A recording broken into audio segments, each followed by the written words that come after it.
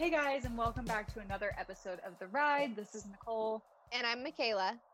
And this week we have a really cool guest. We sat down to talk with Karla Switzer, and she is an up and coming horse trainer based in the Midwest. And she has a really cool story on how she got started in the horse industry. She didn't come from a barn or a family that has a barn or a family that have a background with riding.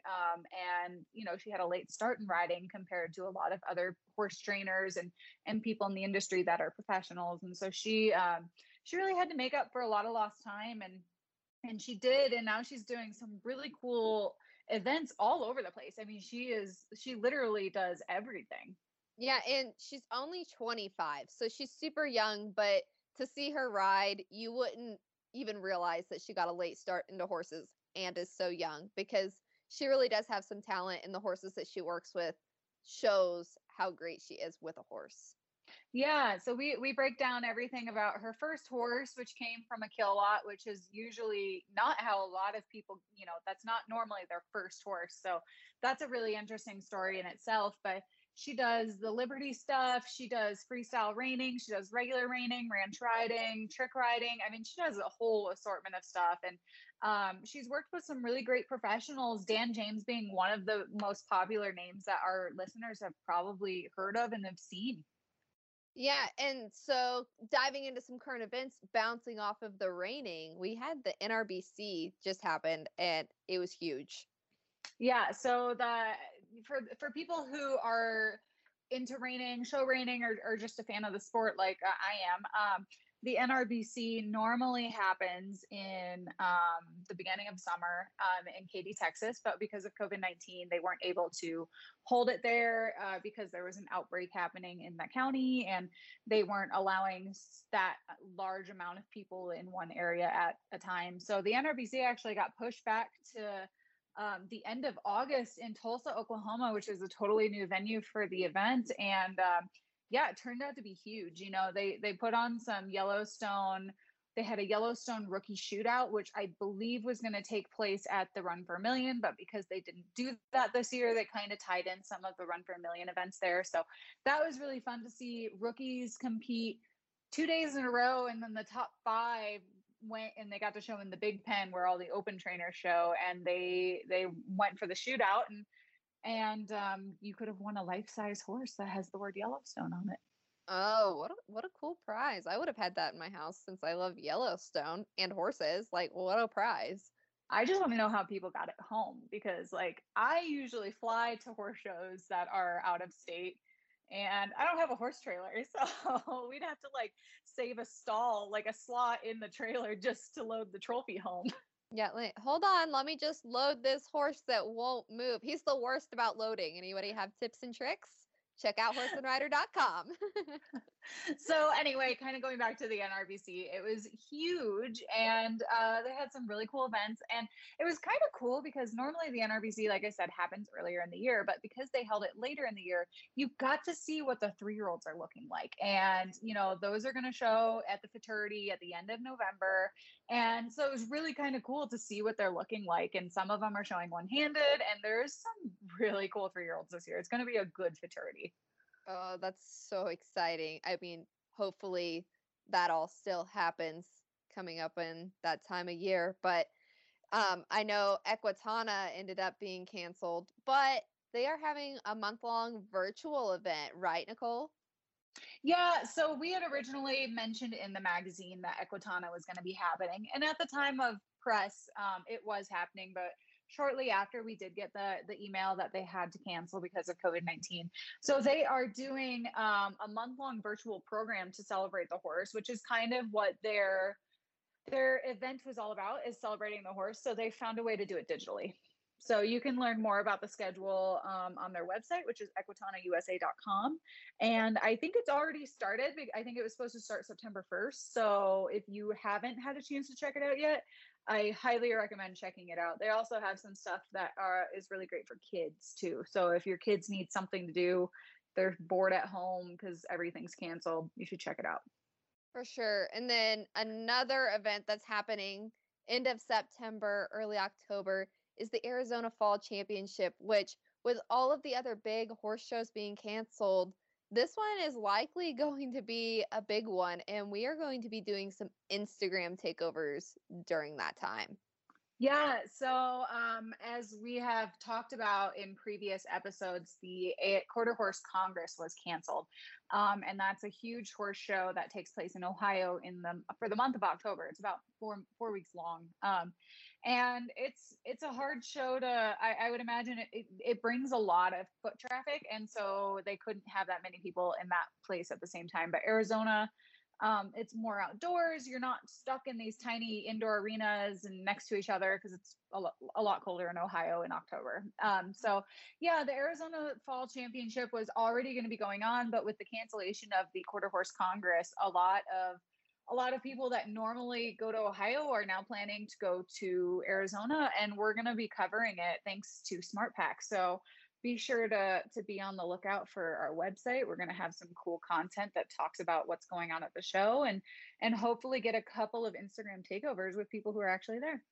Yeah, and we'll also have some information in our newsletters. So if you aren't signed up for our newsletters, head over to our website and you can sign up for our newsletters there, and you'll get all of the up-to-date information for the Arizona Fall Championships. And then kind of going off, this is the events portion of our podcast, and a huge announcement just happened. I think it was this morning or maybe last night. Is the NFR is moving to Texas, which is the first time it's ever done that, and it's going to be taking place at the Globe Life Field, which has a retractable roof and seats about 40,000 people. So it sounds like NFR is going to continue, but this time in Texas, which I'll be really curious to see how that works out, because the cutting finals are going to be going on in Fort Worth as well. So there might be some big crossover.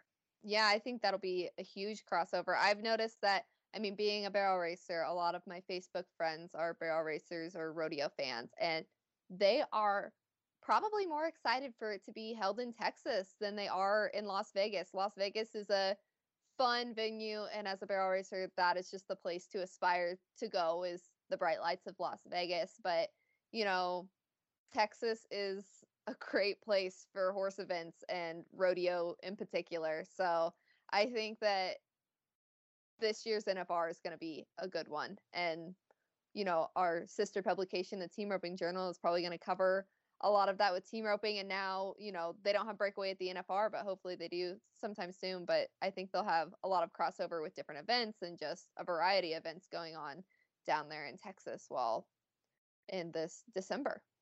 That's all we have for events today. So we're going to jump into this interview. I hope you guys love it as much as Michaela and I enjoyed talking to Karla.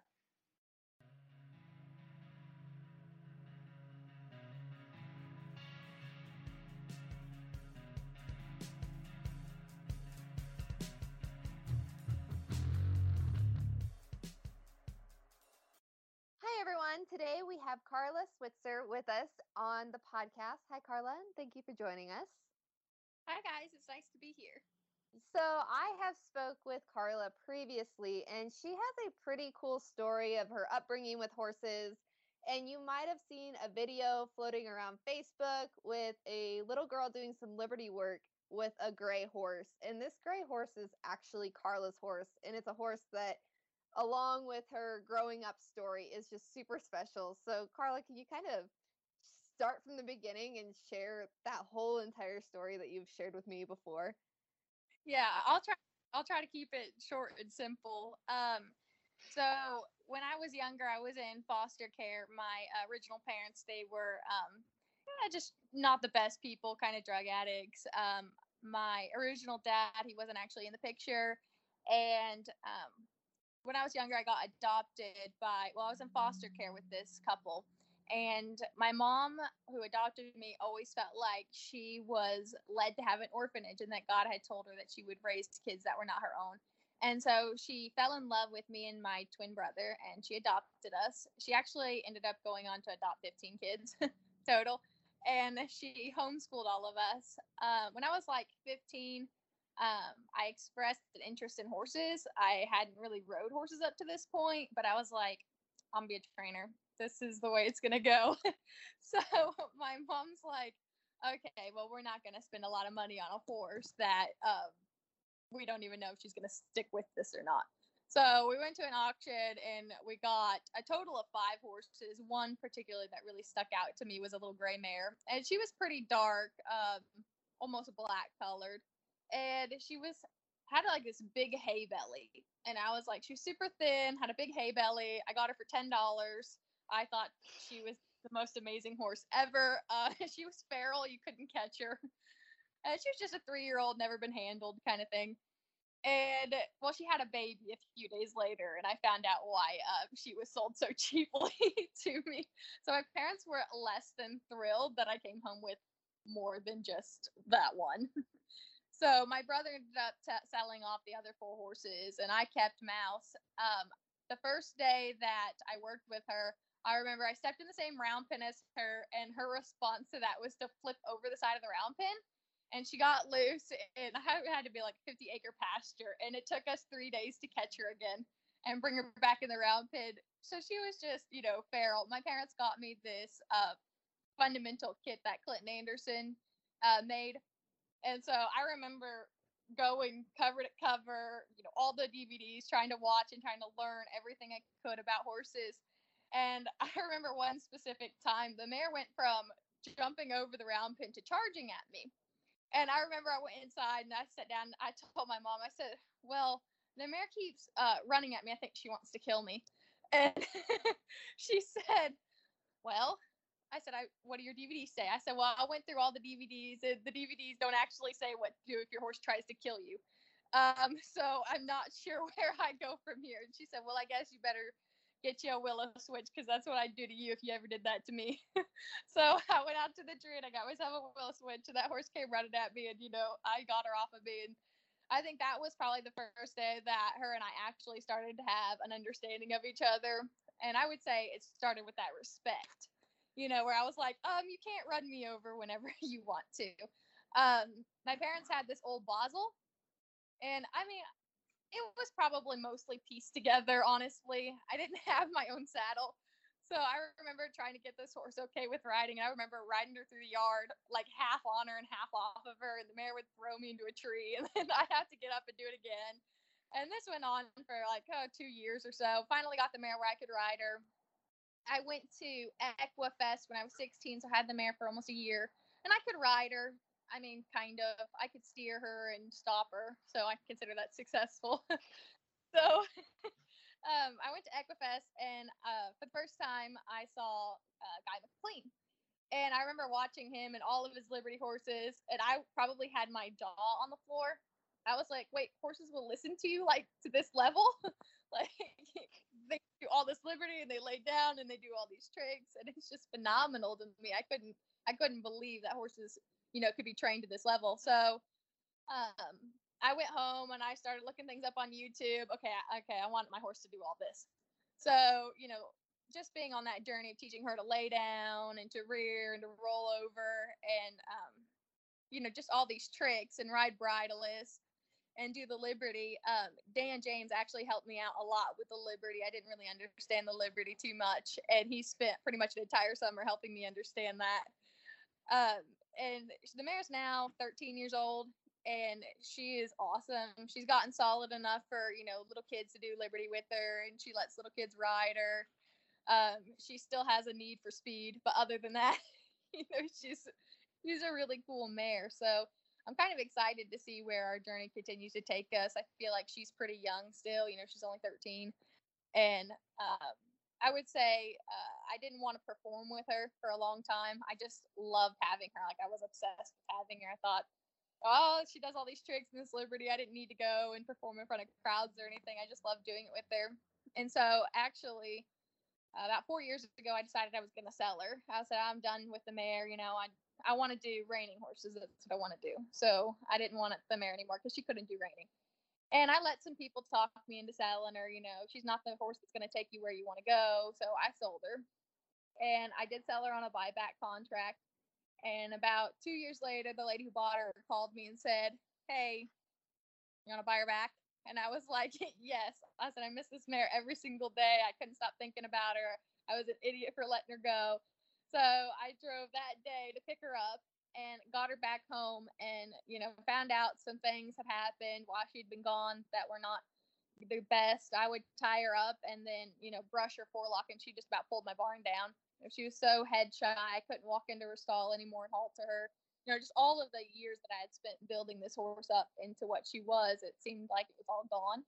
And I remember just sitting in the wash rack crying, like, oh my gosh, what have I done? I failed this horse. Like, I sold this horse. I thought this horse would get a good home, and I ruined her. And so it probably took her about 5 or 6 months, but she started coming around. And to this day, she still, gets uneasy about people flipping whips around. Obviously, she lets us do the liberty. But if you were jumping on her bareback and you flick the whip at her, she gets a little bit nervous. She still thinks she's going to get hit with it, I guess. But I think that'll continue to go away, as time goes on, just slowly but surely kind of thing. So that's kind of where she's at right now. She does, she loves kids. Something about kids is always, she takes better care of kids than she does her own mother. Now, going back to when you said you were 15 and you had like not a lot of horse experience, what kind of triggered that I want to be a horse trainer? Did you see a movie? Had you been around like horses at like a certain event, or what kind of caused that? So I don't actually know what caused that, because I actually wanted to be a police officer. I don't know why. Because it's really funny to think about now, me as a police officer. I don't remember really seeing any specific movie. I wasn't really super into horses. My neighbor did have this horse that they ended up giving to us. His name was Buck, and he was the first horse I ever rode. And I didn't know anything about horses. My brother saddled him for me, and I got on, and he dumped me. And I had to get like 4 stitches across my forehead, because my mom, I remember her telling me, you got to get back on, you got to get back on. She knew kind of some stuff about horses, but not a lot.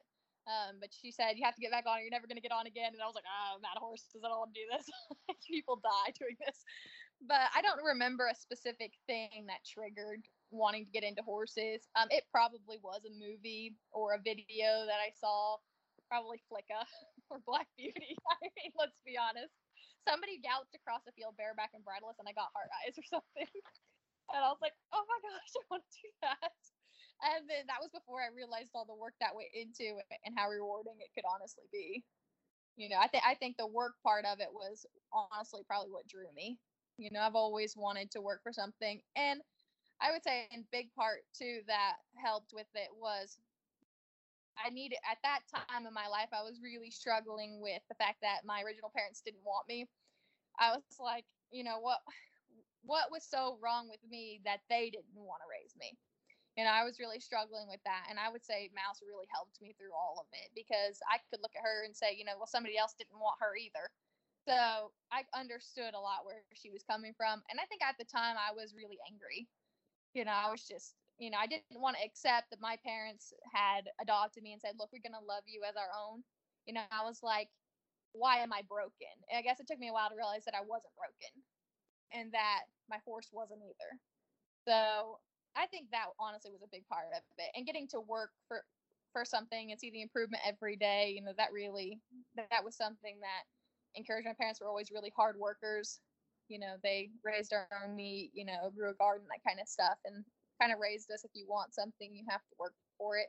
And I think that was probably a big part of it. I got a sense of pride from working with her. I was like, wow, this is really cool. So I think I did spend an excessively amount of time with the horse, to the point that my parents were willing to ground me from her. So they did hold me kind of on the straight and narrow there through my teenage years. But I would say, honestly, at the end of the day, I think that horse saved me from something. I don't know the path that I was headed down, but I do know I was angry, and I do know that I was not willing to accept that somebody could just adopt a child that was not their own and love them, as their own child. So I think that horse, honestly, at the end of the day, she probably saved me from a way worse life. So honestly, a friend of mine, she quoted, you can be bitter, you can be better. And I take that with my horses as well. Even the horses that come into training, I'm like, look, you can spend all your life being mad, kicking out, rearing, fighting, or you can just get better. So I like that philosophy. Yeah, well, I think it's so cool that, you kind of just said it best, that, the horse saved you, but in a sense, you saved the horse, and your stories just kind of, I just think about your story quite often and how cool it is that, you know, you both kind of had a similar, you know, thing going on where, you know, somebody took her and you took her in and you adopted her essentially, and, you know, gave her a better life. And so were there any moments going through there that you did want to give up? I know you said that your parents raised you to be a hard worker, but I know having a horse like that, surely you wanted to give up at some point in time. Yeah, I think the first time she flipped over the gate, I was like, what have I done? This is not like Flicka at all. I don't remember this part in the movie. I think people didn't understand. Like for me, I think I was so desperate to find one thing in my life that I could build on and I could achieve. I think I was so desperate to find that one thing that I just latched onto her and just went 110% in. You know, there's not really too many times. There are a lot of times that I can remember sitting down and thinking, you know, why isn't this horse, you know, behaving? Why doesn't it look like the other horses? But then at the same time, I mean, I probably spent 6 hours a day with the horse. You know, I was spending so much time with the horse, and she would do things. I mean, she would buck me off. You know, she would knock me off, and pretty sure my neighbors thought I was crazy. Um, you know, she would just do so much, and she never really got me seriously hurt. Also, I was scared to tell my parents when she bucked me off because they said that if she bucked me off, I wasn't allowed to ride her anymore. So I remember one day I took her out, and we had like 80 acres in Kansas, and I took her out. She kept bucking me off, and then she would run off.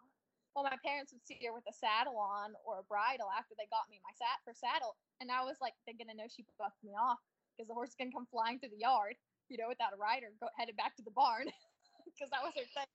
Head back to the barn. So I remember it's like the worst, horrible horsemanship idea ever. But I remember I tied her to a tree with like a 50-foot long line, and it wasn't even like horse rope; it was cable of some sort.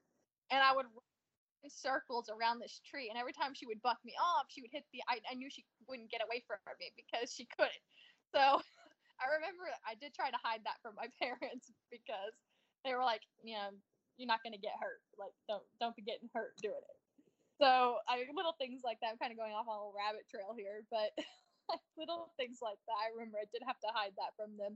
But I was pretty. I've always been extremely. Where there's a will, there's a way. You know, my parents had definitely instilled that in me since I was really little. So there was not really any times where I was like, I'm gonna give up. This isn't worth it anymore. Like for me, I think I was just so desperate to make it worth it. You know, I don't think I even had the idea that it might not work. Like I was like, well, if I get bucked off a million times, it'll be the millionth and one time that she lets me ride her. So I don't know. It's just when you're so angry sometimes, you know, you can funnel all of that energy in one direction.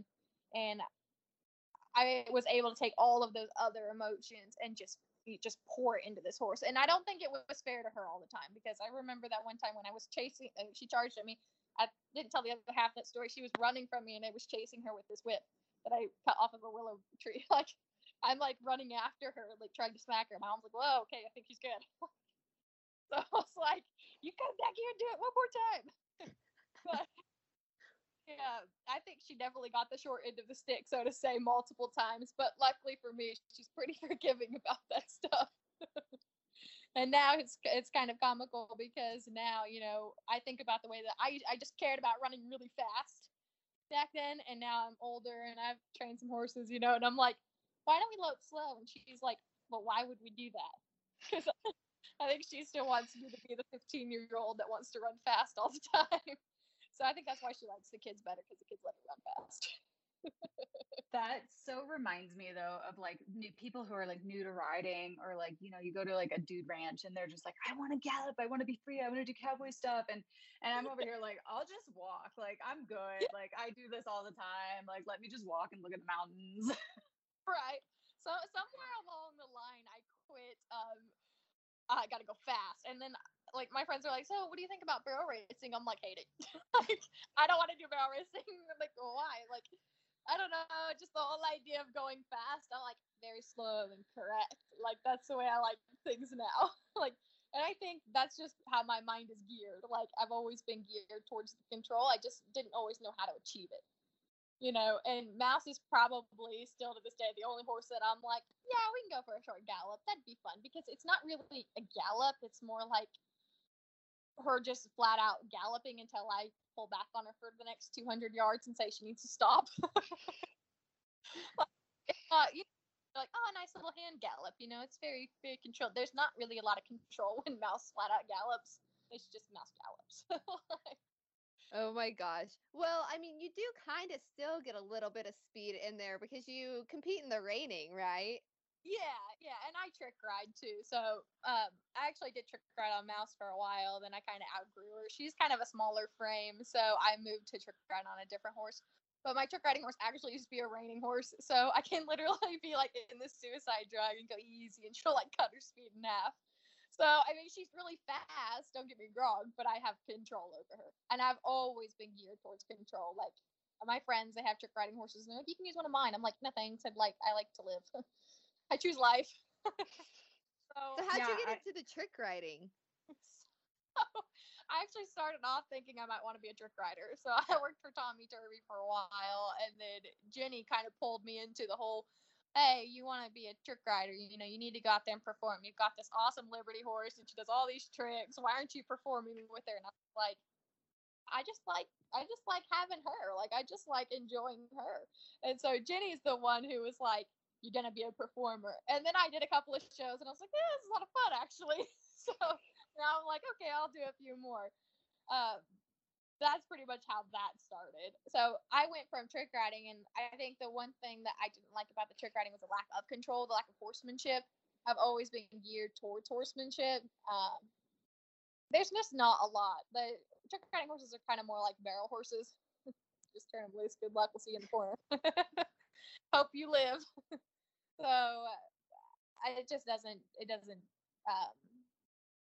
interest me as much. I say to this day still, like, I'm still not somebody who was like gung-ho to trick ride. Somebody I'll trick ride. But at the same time, like, I like my Roman team. I do like Roman riding way better than trick riding, but my goal is to have my Roman team at Liberty. So my Roman team is currently my Liberty team as well. And my goal will be to Roman ride them at Liberty. So it's kind of a goal. So it's a little different than regular Roman riding. It's not just, here's some big bits, let's run fast. I'm like trying to train them to go slow and be correct. Yeah, well, that's super cool. Yeah, it's a work in progress. I don't think it's something that happens right away. So, how did you originally get into the reining? I know that, you've had a very different start from a lot of the horse trainers that we work with, where they kind of, grew up showing, and then they progressed into like, being in a more specific discipline. How did you get into the horse showing aspect? There's a guy that I worked for, I decided to go start colts, that kind of stuff. So I went and started colts. We rode about 15 colts a day. And I did that for a couple of years, and it wasn't the right fit for me, but he did introduce me to showing. And there's a competitive edge to it, and you have to have a horse that's good, and there was control in the ranch horse and the reining. I like to do both. That I just fell in love with. I love going and competing on him, especially if I have a really good horse, and my clients, I've been blessed with some clients that have great horses that have, asked me to show them. So I think just working for that trainer, honestly. And then I was like, yeah, this is a great idea. Was it a reining trainer? Is that, or did you just like go to a horse show and see a bunch of different events and be like, I think that's my event? No, he was a ranch horse reining trainer, kind of both. So the ranch reining is a little different than the NRHA reining. And the NRHA reining, I think, is where I'm kind of headed towards. I really like the NRHA reining. And everyone's like, well, one little mistake can knock you out. And I'm like, that's the beauty of it. Like, one tiny mistake and you're done. So I think that's, again, just keep moving down that spectrum of I like things to be perfect. So the more precise it is, the more I'm gravitating towards it. So I do like the ranch horse. The ranch horse has actually grown into a really tough competition. I mean, you used to see burned out reiners doing ranch horse, and now you see more and more younger horses gearing just towards the ranch horse, and spending time in training. And so I think the range horse is getting very competitive. You know, the World Show this past year was super tough. You know, there was a lot of really good horses there that weren't, you know, burned out reiners or anything. They were ranch horses, and then that's what they had been in training to do. You know, so I do like seeing how that organization is also growing. That being said, the ranch horse is more diverse. You know, you have your trail, you have your reining, you have your working cow. You know, you have all of these classes. Or the reining is more specific, and I'll probably always do both. But as for right now, the reining really got my interest. NRHA reining, you know, where it's a little bit more precise, definitely has my attention. Yeah, no, I think that's the beauty of the reining. I was the managing editor of the NRHA Reiner for a while, and I have a lot of experience working with those guys and being in that industry. And it's so true. You have one little bobble, and that's a half a point. And you know, between 5 judges, those points add up pretty fast. And you know, I come from the performance horse world, and it's so true. You have to be perfect. I mean, you really do. I think it holds a sense of excitement for a lot of people, you know, to be perfect. It's so hard. I mean, you see one act, and that's literally years of practice. You know, I remember I've done the Congress freestyle a couple of times, and just practicing for that, you know, it's a lot, you know, and that's, you know, people say, well, you can make up your own pattern. I'm like, you can, but I never have. I've always ran a specific pattern, because you have to do, you know, a certain amount of slides, a certain amount of spins, and 2 lead changes. So everything has to be, you know, even though you're doing it in your own order, you still have to do it. So it's like I've always ran a specific pattern. And I guess the beauty of that, the freestyle too, is no one knows what your pattern is. So I know, I'm like, oh man, I was a couple of seconds behind my music, and no one else knows that. So that is that though. Just not perfect for yourself. Yeah, I'm just a perfectionist. I'm like, oh no, I messed that up. The freestyle reining though it's a really cool aspect, and it's really cool to hear that you're interested in doing it and you're doing it. And I know growing up and showing at the Congress for a month straight, it was always fun to take a night off and go sit in the, you know, Coliseum and watch the freestyle, because it's fun. It's so much fun. I don't think I don't think I've been to a single show. You know, I've never been to the NFR, so that's probably saying something. But I don't think I've been to a single show that holds the same level of just booming excitement that you feel when you watch the freestyle, or you're entered in it. You know, the first time that crowd erupts, you're like, oh my gosh, you guys are loud. You know, you can't hear your own music when you're out there, you know, competing, and people just are going nuts about it. And I don't think there's any feeling in the world that compares to that feeling right there. You know, when you're walking in that entry gate and it's loud. Yeah, I mean, you know, you've been there. It's loud, and I don't think I've ever been to a single show before that I've ever felt that way before. You know, not just nervous, because I'm nervous before every show, but like that's just me as a person. And I think it's because I care so much that makes me a little bit nervous, which I don't think I ever want that nervousness to go away, because I think it makes me care. You know, and I've put 110% effort into it because I'm nervous about what it could be like. So that's a pretty cool feeling, though.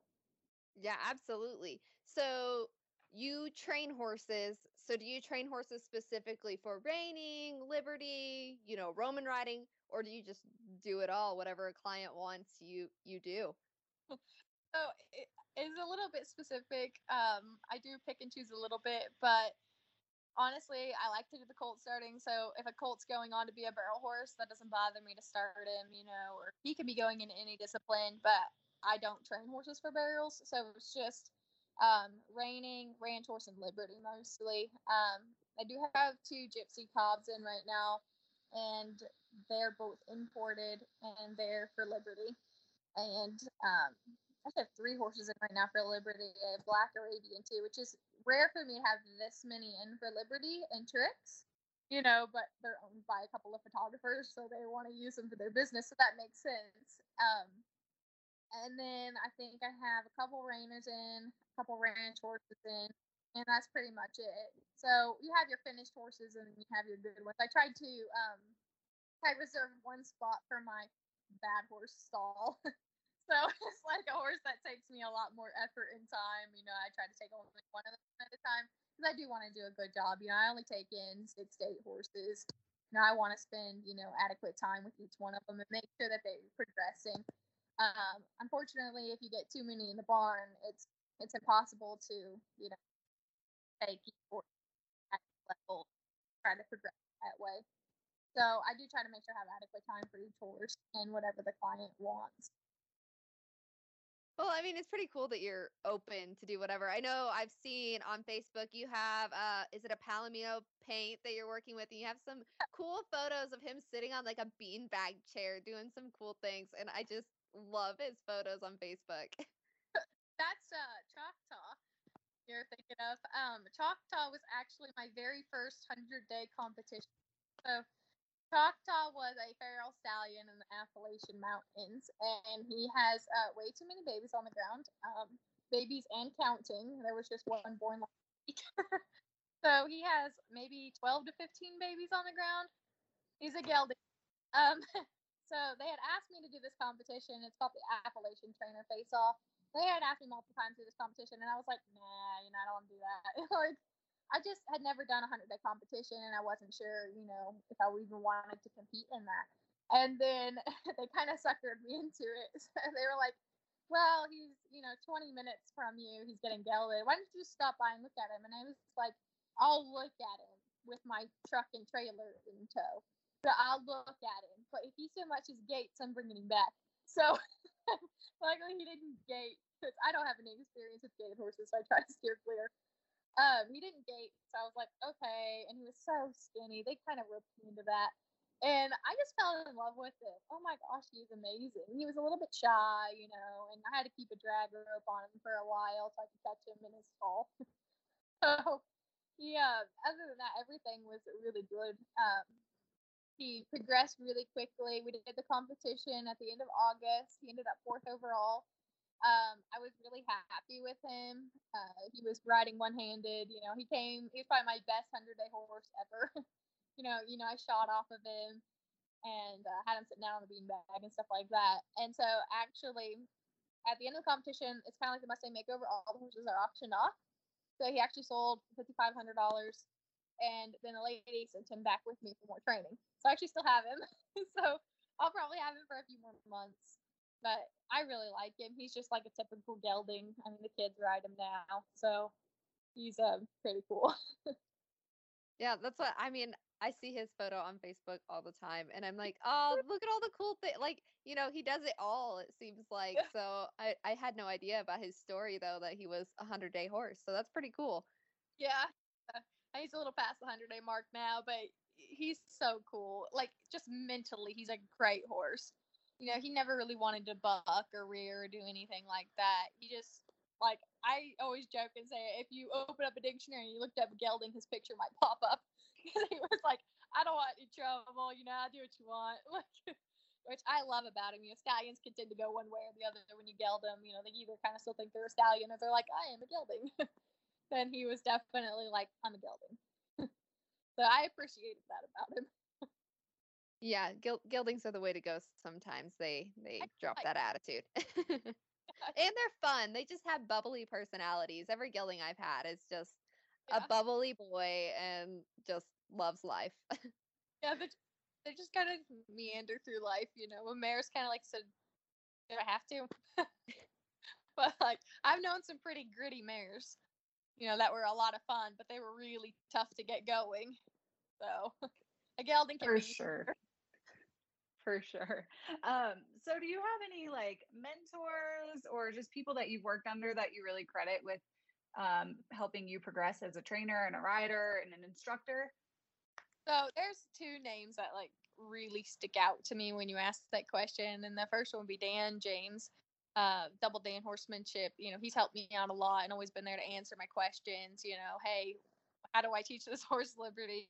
He's been really open. I don't live very far from him, so he's been very open to, hey, come on over, we'll work on it kind of thing. And then Robin Schuler, he's a reining trainer in Ohio. He actually has my 3-year-old futurity horse right now. And he's kind of a man of more few words, but just watching him and going to ride with him, I'm always in awe of the way that they ride and train. It's amazing. I love to learn from both of those trainers, and I think those 2 are like the highest top of my list. Yeah, you probably have a lot of people to credit considering you've literally done it all, it seems like. So I'm sure there's a list too long to name absolutely everybody on it. Yeah. It does make it, yeah. Those two people I could think of though are like, it. If I could limit it, down to one or two people, that would be who I would limit it down to. They're great guys, both of them. I'm sure you guys know Dan. And then Robin. I don't know if you guys know him or not. He does a lot of the NRHA. So I don't know. I like both of them. Yeah, well, it's always great to, keep learning. You're a trainer, but it's always nice. I mean, like you just said, you have your futurity horse with him. So you're not afraid to send a horse somewhere else or, learn from other people. And that's so important being a trainer. And you're clearly young too. So, and you haven't been doing horses for, as long as a lot of other trainers. And you do such a great job. I mean, from everything that I've seen, and clearly that video went viral of Mouse and was it Maddie, I believe? Yeah. So I mean, what has it been? I mean, around 10, 15 years that you've been in horses, right? And so that's pretty amazing. I'm actually 25. Yeah. So, yeah. Yeah, it really takes a village. One person, I remember a guy I used to work for told me, he's like, you're just talented, but I never wanted to take that to heart because I firmly believe that hard work beats talent when talent doesn't work hard. And I've always believed that. And I always tell my friends, I'm like, if I ever become this stuck up person, I want you to punch me as hard as you can. Because I've had people, come up to me and downplay me, and be like, oh, well, you're all right or whatever. And I never want someone else to feel that way. I never want someone else to be like, oh, that girl is a total, what. So I want people to feel like, I think we should be humble as horsemen, honestly, because the minute you think you know everything, along comes a horse to let you know you do not. So absolutely. I want the person that spends the rest of my life dedicated to horses, learning about horses. I want to always have an open mind about it and not be someone. I think if I ever get so stuck in my ways that I think I know it all, that I should probably stop training, because then that's just defeating the purpose. Yeah, the one thing about the horse training is that you're always going to be learning. I mean, there's always going to be something you don't know, and I think it's really great that someone that is so young and is, a professional in the industry has that viewpoint, because I do agree. I come from the horse show world, and I come from the high end horse show world, and it is very, secluded and clicky, and people aren't so, in my experience, people weren't so welcoming to new people or people who didn't have that same background or money or whatever. And so it's very refreshing to hear the next generation of riders saying stuff like that, because that's been a huge thing that I've been advocating for too. And I've ran into, like I said, I literally have had people tell me that I could not own that color of horse, like, because they owned that color of horse. Like, oh my gosh. Okay. Like, there's only so many colors out there, so right.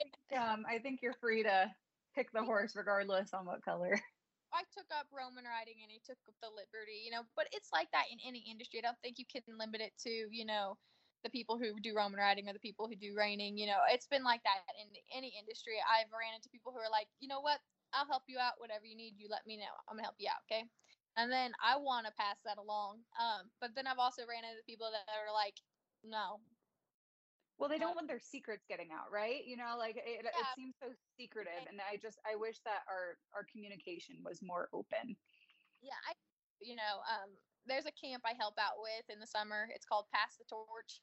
And it's basically, it's a trick riding camp, but it's basically about, teaching the next generation. If we don't pass this stuff on, then it's dying. And then, the people wonder why, okay, well, horse trainers, there's a couple good ones. Well, maybe if we were more open into sharing it to the younger generation who was, open to learning, then it wouldn't be a dying art. Yeah, I mean, there are so many young horsemen and women who are eager to learn. Of course, you have the few that are like, oh, well, my parents bought me this horse and I'm going to ride it and then I'm going to hate it.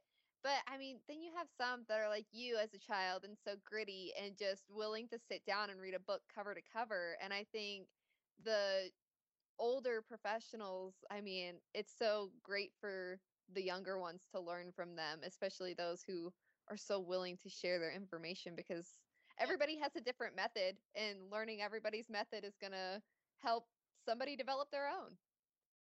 And I tell people, I have people ask me, what's your method? And I'm like, well, I don't really have a method because I don't believe horses can be put in a box. I don't believe you can sit here and say, okay, well, this is what you need to do to fix this. It's something you need to see, read the horse. I find myself doing it all the time. I'll try something and then say, that this horse isn't understanding it in being presented in this way. Let me switch it up and try it from a different angle. Let's see if the horse understands it better. So, the people say, what do you do with a horse that bucks? And it's like, why is he bucking? That's the first question. And until you evaluate the horse, you don't know why the horse is bucking. So it's hard to help people out, just even getting Facebook messages all the time, how do I fix this, how do I teach this, it's like we need to see the horse and evaluate what's going on because there's no specific method.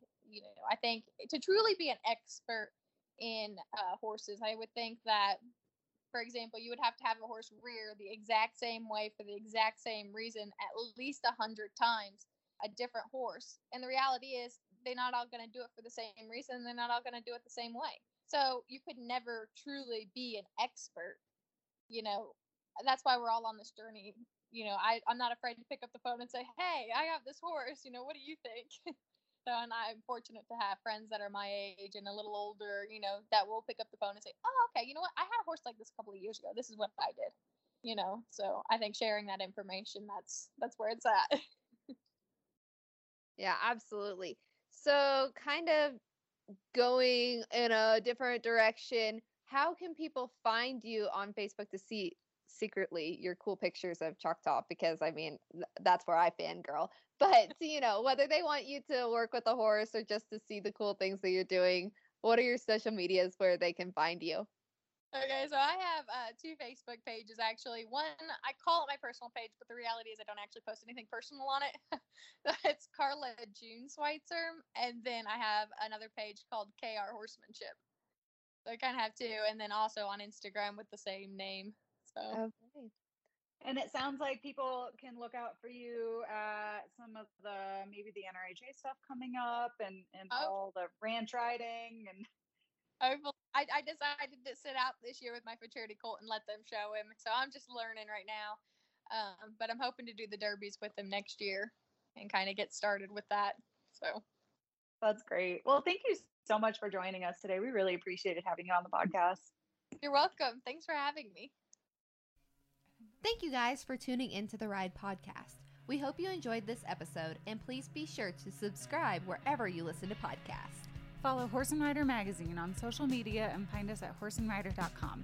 If you guys have any questions or comments, please be sure to hit us up at horseandrider@aimmedia.com. We want to hear from you guys. And if you like what you're listening to, be sure to leave us a review on iTunes. How many stars, Michaela? 5 stars, please.